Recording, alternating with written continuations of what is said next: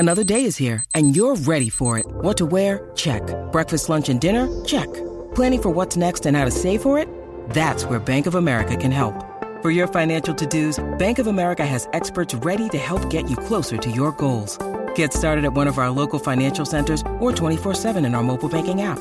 Find a location near you at bankofamerica.com/talktous. What would you like the power to do? Mobile banking requires downloading the app and is only available for select devices. Message and data rates may apply. Bank of America N.A., member FDIC.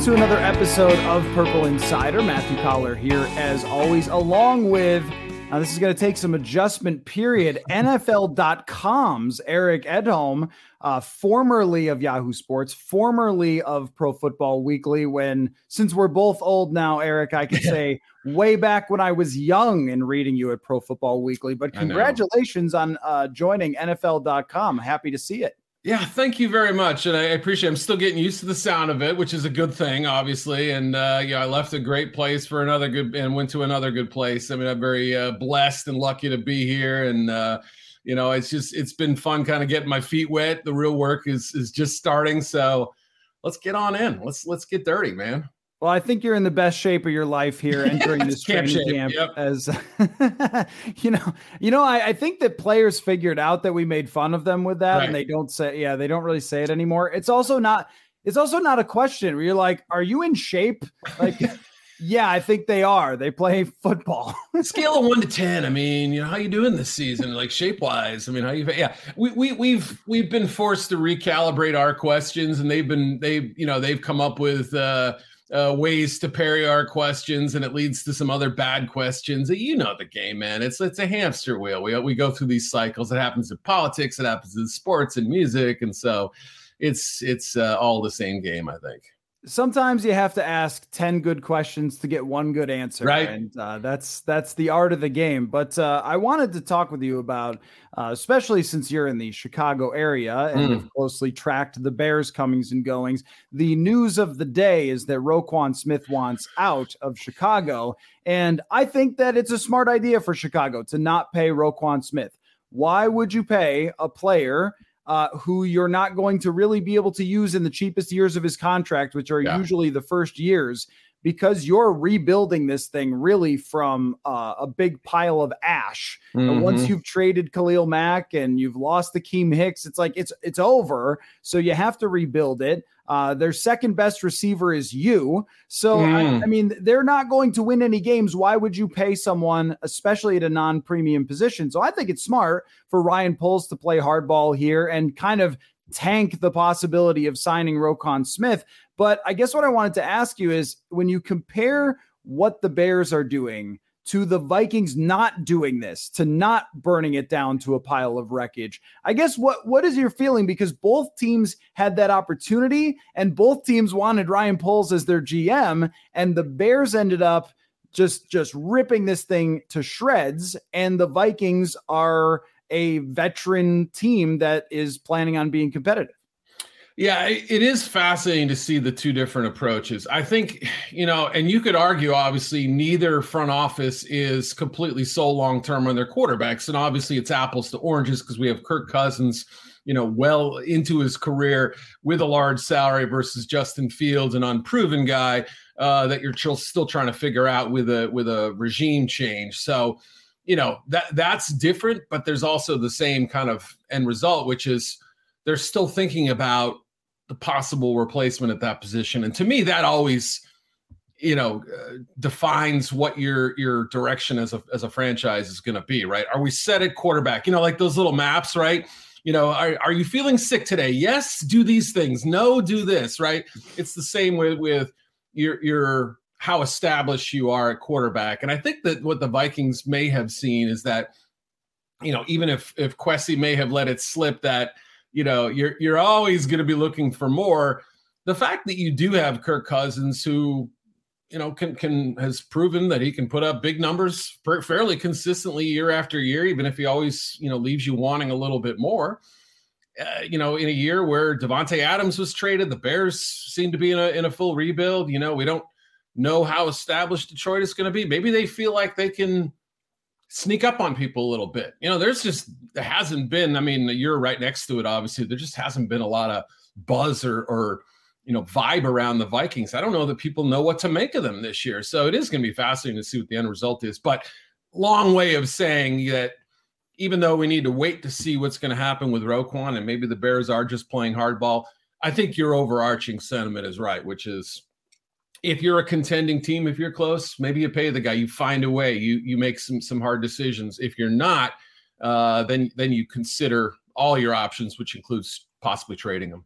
Right. And if you're a really competitive team right on the edge here, then you should trade for Roquan Smith because he could probably help you. But it's funny about that this sea change of going toward more of the MLB or even NBA. I guess NBA was probably ahead of this. Hockey has kind of always been like this. Like you're either all the way in or all the way trying to get a top draft pick. And the NFL was really not like this, I think, until recent years where teams sort of came around to this idea that like we need to be really tearing it down. Miami was the most aggressive and now has lost the draft pick because of it. Maybe don't try to buy off your coach or whatever. Like I know that that's not entirely what that's about, but like right. Stephen Ross, I feel you. And I think what you did was right, but like, don't be so blatant about telling your coach to lose on purpose.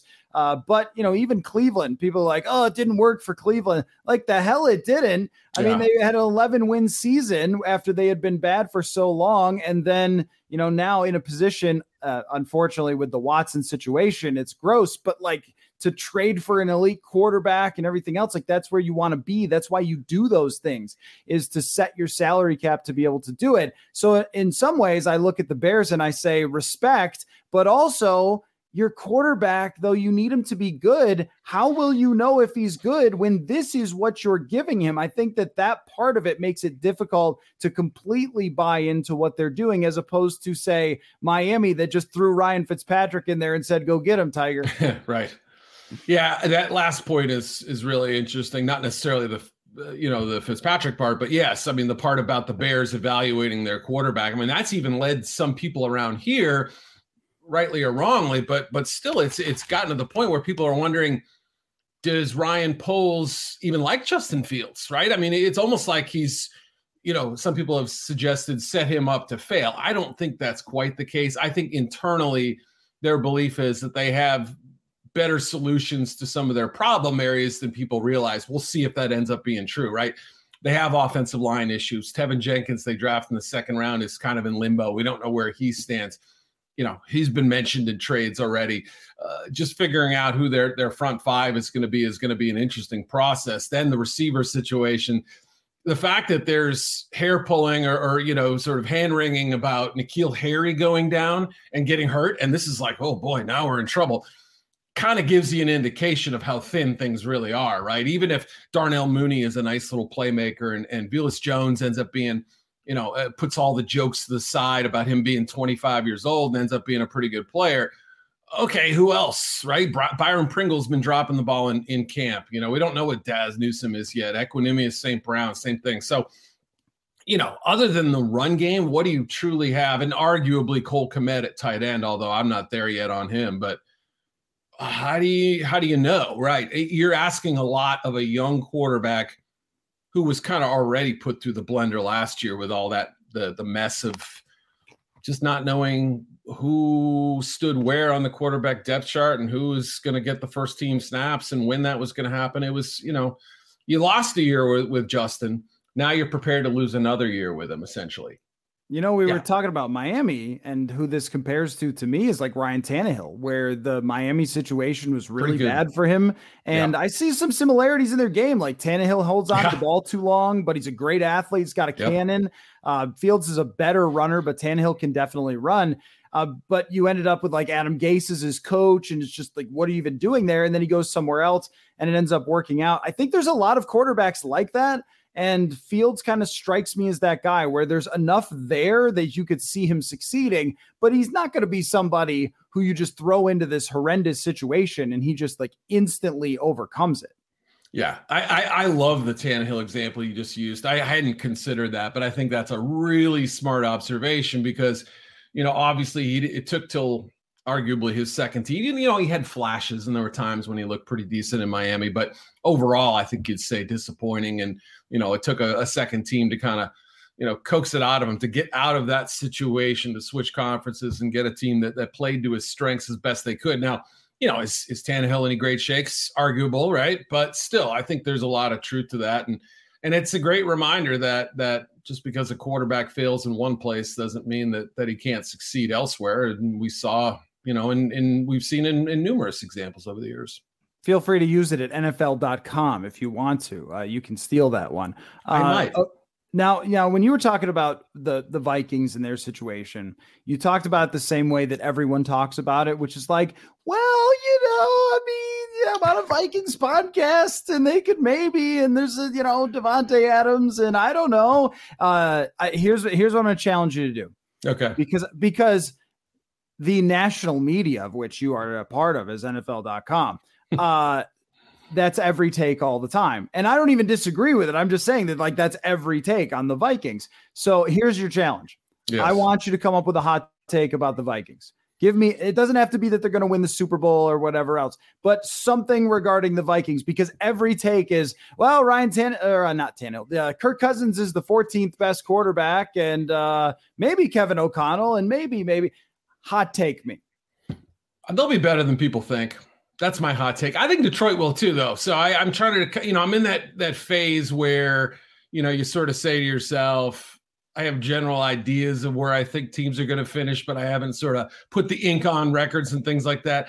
I mean, first of all, it's not like they play some, a ridiculous slate of quarterbacks. You got Aaron Rodgers twice, but again, maybe a weakened version given what they went through this offseason. I think they have Josh Allen on the schedule this year, if I'm not mistaken, Dak and a few other pretty good ones. But, they have enough, I think, of I don't want to say a soft schedule, but a reasonable one where I think they can win some ball games and maybe be better defensively than we think too. I mean, there's still some projection and the question of, whether there's a true pass rush, whether they have the cornerback depth. I happen to think their safeties are really nice. So I obviously love the pairing of Smith and Cine, if that's how it ends up being. But yeah, I mean, if Andrew Booth can step up as a rookie, and have a strong year, that's nice. That's a nice thing to have right away to add to your defense. And, I don't know. I kind of see that plus the offensive weapons if all healthy. And I say, I think they're going to win more games than they lose. I'll say that. I don't know that they'll be much better than 9-8, but you know what I mean? Like that's kind of where I see them going. And I promise, if I thought they were a terrible team, I would tell you straight up. You know me. I mean, I may soften the edges a little bit, but I'm going to at least tell you what I think. So I just think they're kind of being overlooked a little bit.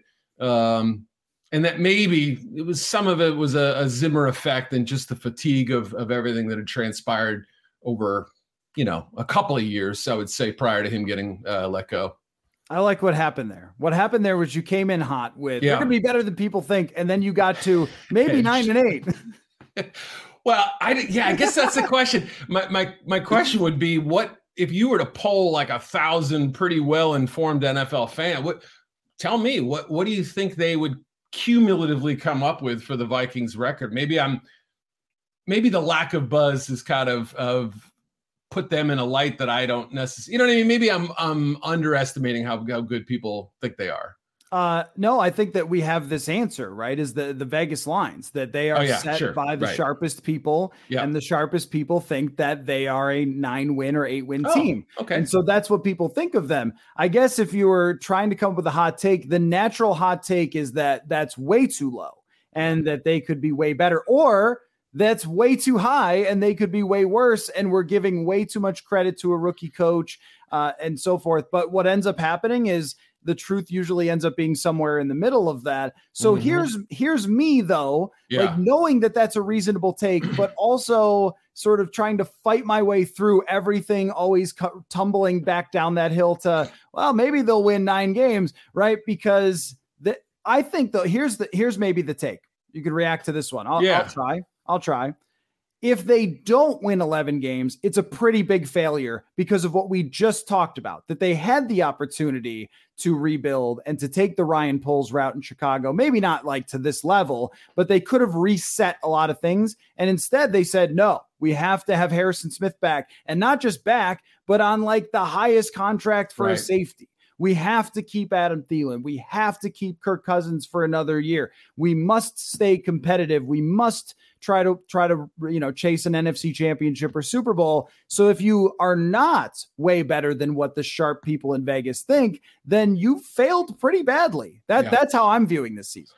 Right. And here's the thing. You could argue that if you don't think you have a shot at winning a Super Bowl, and I know, how big is a shot? 1%, 5%, 10%, you have to make that determination, right? And I know obviously Vegas comes up with those kinds of lines too, right? But if you don't think you have a somewhat reasonable chance to A, get in the playoffs, and B, do some damage when you're there, I mean, it's like you should almost always default to cleaning house. Again, maybe that's a little bit too extreme. Maybe I'm compensating for my for my lukewarm take earlier, but seriously, unless you can see, all right, this is just a group of young players, and this is going to take a year to kind of farm out how everybody fits and everything. That's a little bit of a different situation, I think. But yeah, in their situation, if you don't feel like you have even a sliver of a chance to win a Super Bowl, then you could argue that the stasis is the wrong call. Folks, training camp is here, and there's no better way to represent your Purple fandom by going to sodastick.com and checking out all their Minnesota sports-inspired goods. The best football designs, in my opinion, are Randy Moss's Disgusting Act and the Purple People Eaters look. But look, there's lots more for you to check out at sodastick.com, SOTASTICK.com. T-shirts, hoodies, hats, whatever you're looking for, use the promo code PURPLEINSIDER at checkout for 15% off your purchase. When you need mealtime inspiration, it's worth shopping Kroger, where you'll find over 30,000 mouth-watering choices that excite your inner foodie. And no matter what tasty choice you make, you'll enjoy our everyday low prices, plus extra ways to save, like digital coupons worth over $600 each week. You can also save up to $1 off per gallon at the pump with fuel points. More savings and more inspiring flavors make shopping Kroger worth it every time. Kroger, fresh for everyone. Fuel restrictions apply. Hey, it's Kaylee Cuoco for Priceline. Ready to go to your happy place for a happy price? Well, why didn't you say so? Just download the Priceline app right now and save up to 60% on hotels. So whether it's Cousin Kevin's Kazoo Concert in Kansas City, go Kevin, or Becky's Bachelorette Bash in Bermuda, you never have to miss a trip ever again. So download the Priceline app today. Your savings are waiting. Go to your happy place for a happy price. Go to your happy price, Priceline.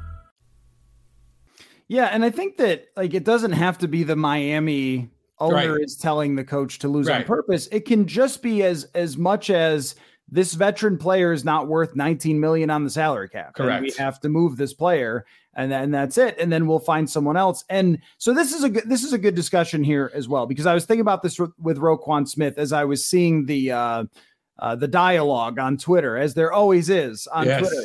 But it was like you have half of the people saying, no, it's actually good to get rid of Roquan Smith and not pay him. And the other half saying you can't bleed talent because that's just another position that you have to fill. And I think that there's a way to navigate that as a rebuilding team that is not tanking. Like for the Bears, it's a very easy choice for me. It's just like, get rid of him. There's no way you should be paying that guy at that position. But with the Vikings, they made a lot of similar decisions that I thought, we just talk about any good players if they're irreplaceable, but a lot of times, like when they signed Dalvin Cook to that huge contract, it was like, Dalvin Cook is amazing, but there are other players. I think that's always the best example. There are other players who can do this. And I think that the Vikings maybe fall in love with their own guys a little bit. And they just didn't want to believe that you could draft another receiver who could fill Adam Thielen's shoes or something. Right. So I think that there is a space where you can competitive rebuild in a real way, not just say it like Kwesi Adolfo-Mensah did. Yeah, right. And some of that may be, hey, look, we have a first-year head coach. Let's not strip him bare of talent, right? I mean, unless we're so convinced this is the next, Don Shula or Bill Belichick or what have you. I mean, let's support him with these veteran pieces. But at some point, those things are going away, and you better be on, have a better feel for it.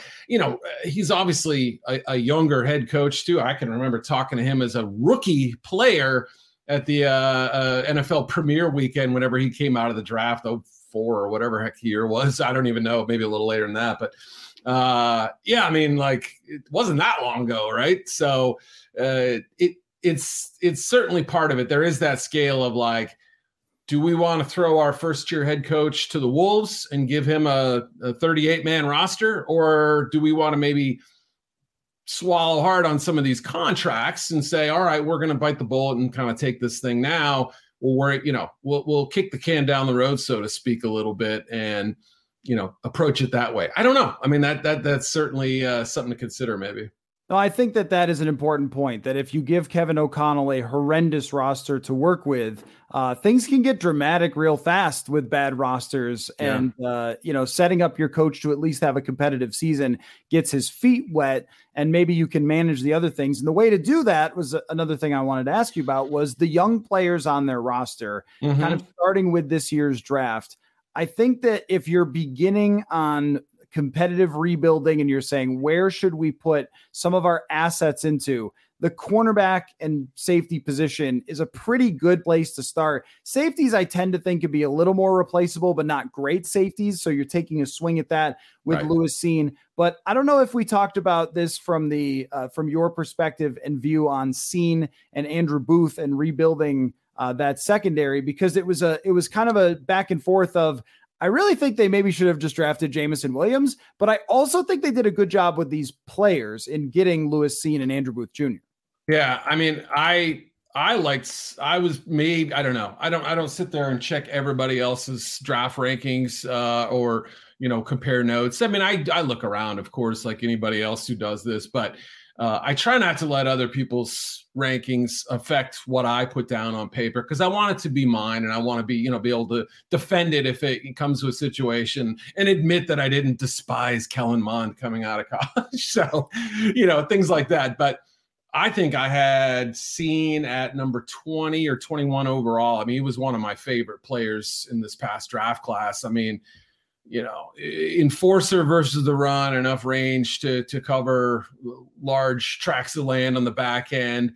I think had blitz potential that wasn't necessarily shown. He's got the student of the game type makeup and all that. And he just, the dimensions, the athletic ability, you can't draw him much better. You wish he had a little bit more ball production in college, and he played on a historically great defense. So there was, certainly some questions about how much he benefited from that and things like that. So, I get the question marks about that a little bit, but otherwise I say, I think this is going to be one of the better safeties in the league. And the crossover with Smith will help a lot. Andrew Booth, I wasn't quite as enamored with as some people were, but obviously, good length, good athletic traits. You wish you would have seen him work out. I believe he had some kind of leg injury or something that prevented him. But, I started making more plays on the ball, made some plays at the line of scrimmage. I would say that the, energy that he brings to the field is pretty tangible. Obviously he played competitive high level football and high leverage games, and that had to, they played combo man and zone. They did a lot of different stuff there. I liked both a lot. I liked Cine more than most people that I could tell. And I liked Booth maybe a tiny bit less than some of the others as well. Yeah, and Booth has been impressive so far. I've heard. And I think that what you see really is the footwork is really, really good. Like there's just not a lot of separation that guys are getting where he's getting thrown off a route or something like that. And the fact that, he does have that energy that he brings to practice. Like, you sort of take note of that. Like, there's a lot of guys that get real excited, but when it's a second round pick and they have confidence and swagger to them as a corner, you're going to take notice. With Cine, it's a little bit of a slower process, and partly because Cam Bynum is very good. I think he's done a great job filling that spot and setting a high bar for Cine to clear. And so we're just starting to see Cine get opportunity. It's impossible not to do that. Of course, get opportunities with the first team, and I think that will continue as we go along. But how they work that out with Bynum, and if Cine is like there right away, that will be something that we're kind of watching. But I mean, I agree with you. It's like, from the player that they got at 32 was a good value and a good player. So there was sort of like, let's separate these conversations from, would you have rather had the receiver and not given him to the Lions to this? Now, another question on the young players, though, is what in the world happened to the third round of the 2021 draft for the Minnesota Vikings? I mean, now Patrick Jones is getting some second team reps at outside linebacker, clearly the number 3 or 4 outside linebacker, if that's something that matters to you. But like, he's clearly ahead of like Janarius Robinson and all the other guys that they brought in. But Wyatt Davis, I mean, does he exist? Is he a real person? I'm not entirely convinced that he is. He has basically never left the third team. Like, not last year, not this year. Kellen Mond, I think that's what you get with third round quarterbacks. It is what it is with him. Like, you're Kyle Laletta-ing here, Davis Webb. Like, there's always draft nicks are like, I think I see something. You're like, no, you don't. But I guess I wonder about, like, was that maybe a factor of a lot of guys didn't come out, so the third round was more like a fifth round, or just bad luck for the Vikings, or did they make mistakes there? Like, this third round is basically a ton of players who are just not going to matter to them. Yeah. I mean, I think, depending on how Davis Mills does in Houston, I'm trying to think of some other guys from that round who've played and actually done something, right? I mean, I guess, was Nick Bolton? No, he was a second round pick. Yeah, the point is, right off the top of my head, I can't even think of anybody in that entire round who's Jalen Mayfield, the kid who started for Atlanta last year, is already being benched and was, doesn't feel like it's a good situation there. And so he's another one who flopped out. So yeah, it's possible. I'd have to go back and look a little deeper at that. It was interesting. Obviously, that was the year where we had Micah Parsons, Jamar Chase, these guys who step right in without even having played a college football season and dominate. And then you have other guys who are, top 75 draft picks who can't even sniff the field. So yeah, quite a disparity there. And again, even we had, players drafted below that who were standouts and terrific. Elijah Mitchell last year for the 49ers, Trey Smith, a little unusual with the injury situation with him, was a 6th round pick starting on the offensive line. Amon-Ra St. Brown in Detroit was a 4th round pick. Royce Newman for the Packers started games too last year. I mean, so there were players drafted below that who have turned out to be pretty darn good. But again, off the top of my head, it's like that third round just feels like, coincidentally, maybe there's a factor with the underclassmen, but a morass. It's not been good.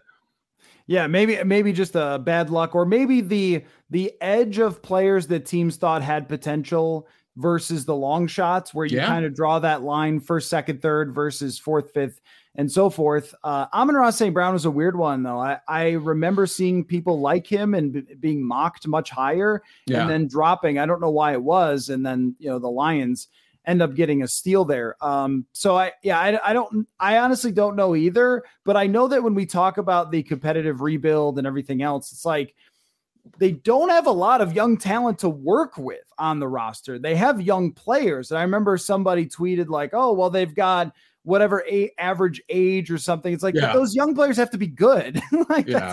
That's part of it. And so when it comes to like retooling this roster to tie into our bigger conversation, I think that has to be a factor, that it's not like you can just say, oh, move on from this guy, move on from that guy, because we've been developing Joe, whoever. They really, outside of this draft class that's showing some intrigue, and maybe someone like Cam Bynum, and Kene Nwangwu, running back. Yep. But there's just not a lot there as far as young talent on the roster, which also means that if they have some injuries, that's where this thing has and can still come apart. Yeah, and that's always the biggest X factor too. Like you look at the depth charts, you say, wow, they got all these, early draft picks, established starter, any team, whether it's the Vikings or another one, you say to yourself, pretty good, right? One injury happens. A second, Baltimore Ravens are a great example, right? And I was kind of lulled into the thinking that they had actually drafted better than some people thought the last couple of years, but that their young players, second, third year guys were maybe stuck behind established starters, and that when they got their chance, turned out to not necessarily be true last year. We saw it on defense. We saw it in the backfield. We saw it in a few, offensive line, even for Baltimore, which has really never been a huge issue for them. So not never, but, in the last few years. So those depth concerns will just crop up out of nowhere, right? And you can never predict injuries. You can never predict to what position they'll attack themselves. So, yeah, I mean, it really does. You have to look at that second team and how much you value them is pretty telling. But, that's maybe another reason why they took the approach they did of like, let's trade down. Let's gather as many useful, talented football players. Let's not get too hung up on positional. Yes, we want positional fits, meaning like this guy does what we're going to ask him to do, but not like positional needs. And I always think that in the long run, that's going to end up being a savvier approach. But you're right. For this year, who knows? Yeah, right. They couldn't just turn it over to the next wave at a lot of different positions because they just weren't in a position to do that. Okay, before we wrap up, I want to ask you, boom or BS when it comes to players that I've seen talked about a lot throughout training camps around the league. Starting with Trevor Lawrence, I just retweeted an article from John Shipley, who you probably follow on Twitter, that covers the Jaguars. Good writer. Does a great job there. And he wrote about how Trevor Lawrence has been super legit so far in training camp. And I would just say, without having seen a single practice and only read what John wrote, that is probably pretty meaningful to have a coach who knows what he's doing, to match up the talent. And like, this is what you needed to see from Trevor Lawrence. I'm totally buying that he could take a huge step forward this year. Absolutely. I mean, I think when I would sort of put the screws to some of my scouting friends and say, all right, like, I don't want to just hear that Trevor Lawrence is a generational prospect. What do you think his biggest weaknesses are?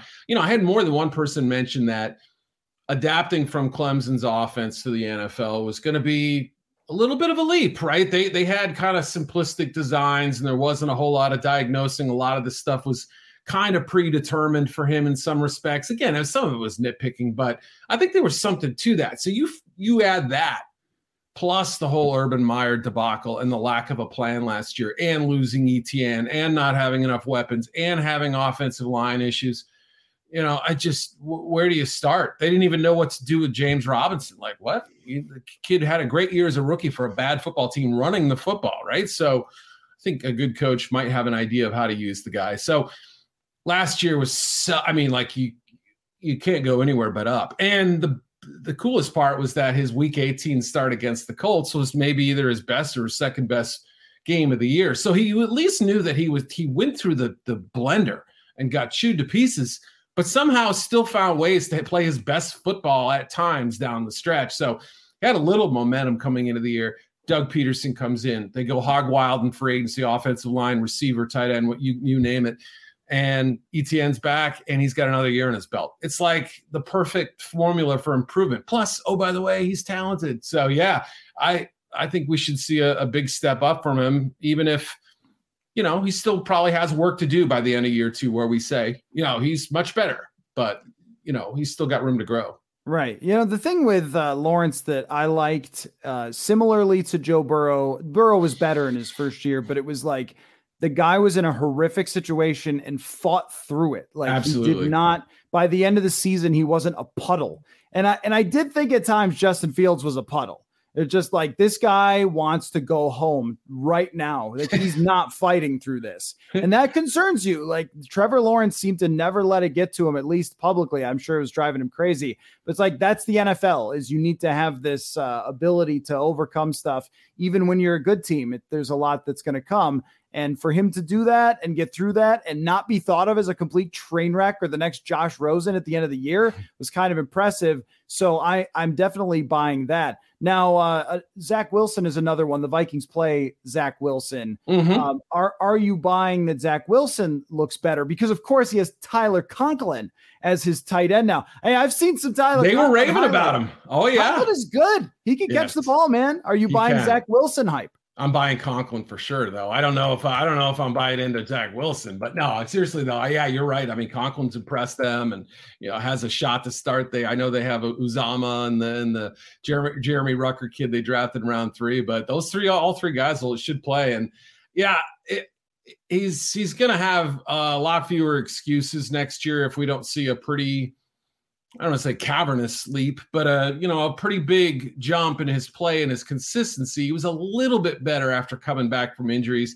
Seemed, I think, cut down on the sacks and the turnovers after that. But the first part of the year was, and he got all the reps last year. So it wasn't like, okay, this wasn't a field situation where he was kind of thrown in having not worked with the first team. No, Zach Wilson spent his whole offseason working with the ones pretty much, but there have been times where Joe Flacco's been sharper in practice from people I trust to have read there, and haven't been able to see him in person, obviously. But I'm looking forward to the preseason just to see if there's a little bit less YOLO ball and a little bit more maybe controlled chaos, because we still want him to be an innovator and a playmaker. That's what made him so exciting at BYU. But you also know that the, running to your right, throwing to your left, behind the armpit isn't going to necessarily fly until you have a few more skins on the wall and kind of get a little more comfortable. But the weapons are there.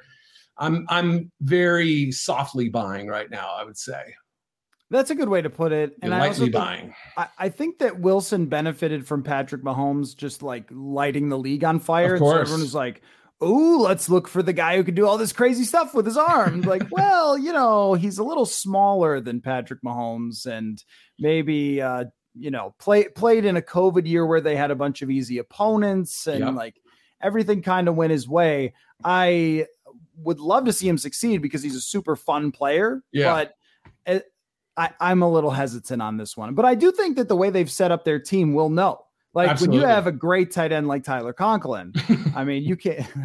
But really though, like they've given him players, and so now if you screw this up royally, then you're probably just not good. They have a system that's favorable for quarterbacks. So I like softly buying or very skeptical still, but would love to see it. Okay. Last one. Are you buying the restoring of the roar in Detroit? Will they restore the roar? Hey, I watched a Hard Knocks clip the other day of Jamal Williams emotionally breaking down the huddle, and he was getting tears in his eyes talking about how that's not who they are. They're not as bad as they were last year. I think it's fun to talk about Dan Campbell's team surprising everybody. But I'm also like Lions. So where do you stand on the restoring of the roar? I am more enthusiastically buying in on the Lions than I am Zach Wilson, but I am not going. This is not like Bitcoin 2000, April of 2020. Everybody's got to buy it. No, like we're not quite there yet. But, I want to see what Ben Johnson, the first year OC, like kind of the mystery man in the NFL, like, who is this guy, right? Clearly, Jared Goff benefited from Dan Campbell calling plays down the stretch. He went for the point where they're going to have to move on from him to he's our guy. And he's had a good camp. Like that's been people are shocked. Like, is it just the Lions defense isn't that good? Or is Goff sort of finding a little bit of comfort here? I don't know. I don't want to give him, go too far in on that, but he looks confident now and that he's got some footing there a little bit. The options in the receiving game should be better. DeAndre Swift healthy could be very good. Offensive line, I would say top 5 group, maybe, defense questions, secondary linebacker. That's really where that'll define whether they're, a 5-12 team or 8-9 team or whatever. I mean, I think that really could be the difference right there in 3 or 4 wins. I think Wayne Fonts will be proud of them by the end of the year. Yeah. Of the restoring of the Roar, but that they won't. They're not like a real contender. It'll be more like, well, the Lions went 9-8 or 8-9, and we're in the hunt all the way to the end. Maybe Eagles like from last year, where we sort of acted like the Eagles had a great season. Not really. It's just like, but they did. Anybody who does better than we think, we just want to absolutely crown them. So I think that's the coach of the year favorites. Yeah, absolutely. Yes. Right. Okay. What's just to wrap on this? What's one where you've been watching the Twitter updates and then you're quote tweeting, say, "I told you so. My draft eval was right. All you fools weren't buying, and now in training camp, I am being vindicated." Who's that? I think I did that the other day with Reggie Gilliam, the Bills he's like their fullback. You did. I saw that. I was proud of you.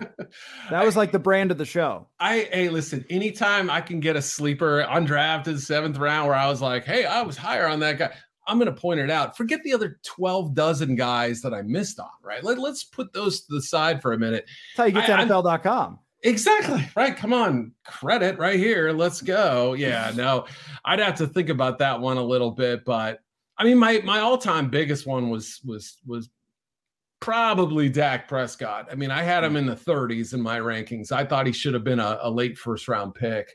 But yeah, some of these guys, I'm trying to think of somebody young who has really kind of stepped up in a way that's made old dad proud here. For me, it's kind of Sky Moore. Like, okay, yeah, I like Sky Moore a lot as an idea for the Vikings, and just like, I'm not going to call him the next Debo, but he was sort of that playmaker guy, and kind of interested on that one. I would say, that's a tough one to really endure. There's probably a few that immediately. I mean, I like Jahan Dotson a lot. Like I couldn't really talk myself out of him. I didn't have him crazy high on my rankings, but there was this reaction when the Commanders took him, I think 16th or 17th, whatever, pretty relatively high in the draft, and you take a small receiver that high. There was so much like, wow, what a dumb pick. I was a little bit surprised that there was, and he's stepped up and looks like one of the top 3 receivers there and a playmaker. So we'll see if on that one, but that's an interesting one. Yeah, you always have to pick a few guys that you kind of want to see draft analysts be wrong about. Yeah, right. For sure. Well, as maybe you've noticed from our conversation, you can read his work at NFL.com and also on Twitter at Eric_Edholm. A self-aggrandizing follow on Twitter, but no, I'm just kidding. Too well, man. Right? No, yeah. I'm only kidding because for so long I have, and I mean this, just respected in such a great way how you go about draft coverage. Like there's a lot of gross ways that people go about draft coverage, and you doing the work, you're always the first person I want to read when it comes to players. So I appreciate that. I try to be fair. I try to be honest. I used to be a little bit too soft on guys, and I realize, you're gonna regret it later, right? And if you're wrong, guess what? Everyone's wrong. So you might as well be wrong with conviction. I appreciate you saying that. It's very nice to hear those words. If you're wrong, they'll do a TikTok making fun of your report, and then that's the only you'll have to deal with. But follow him on Twitter at Eric_Edholm, I think. Yeah. And I'm really glad to get together with you again, man. And we'll do it again soon. You got it. Anytime, man. My pleasure.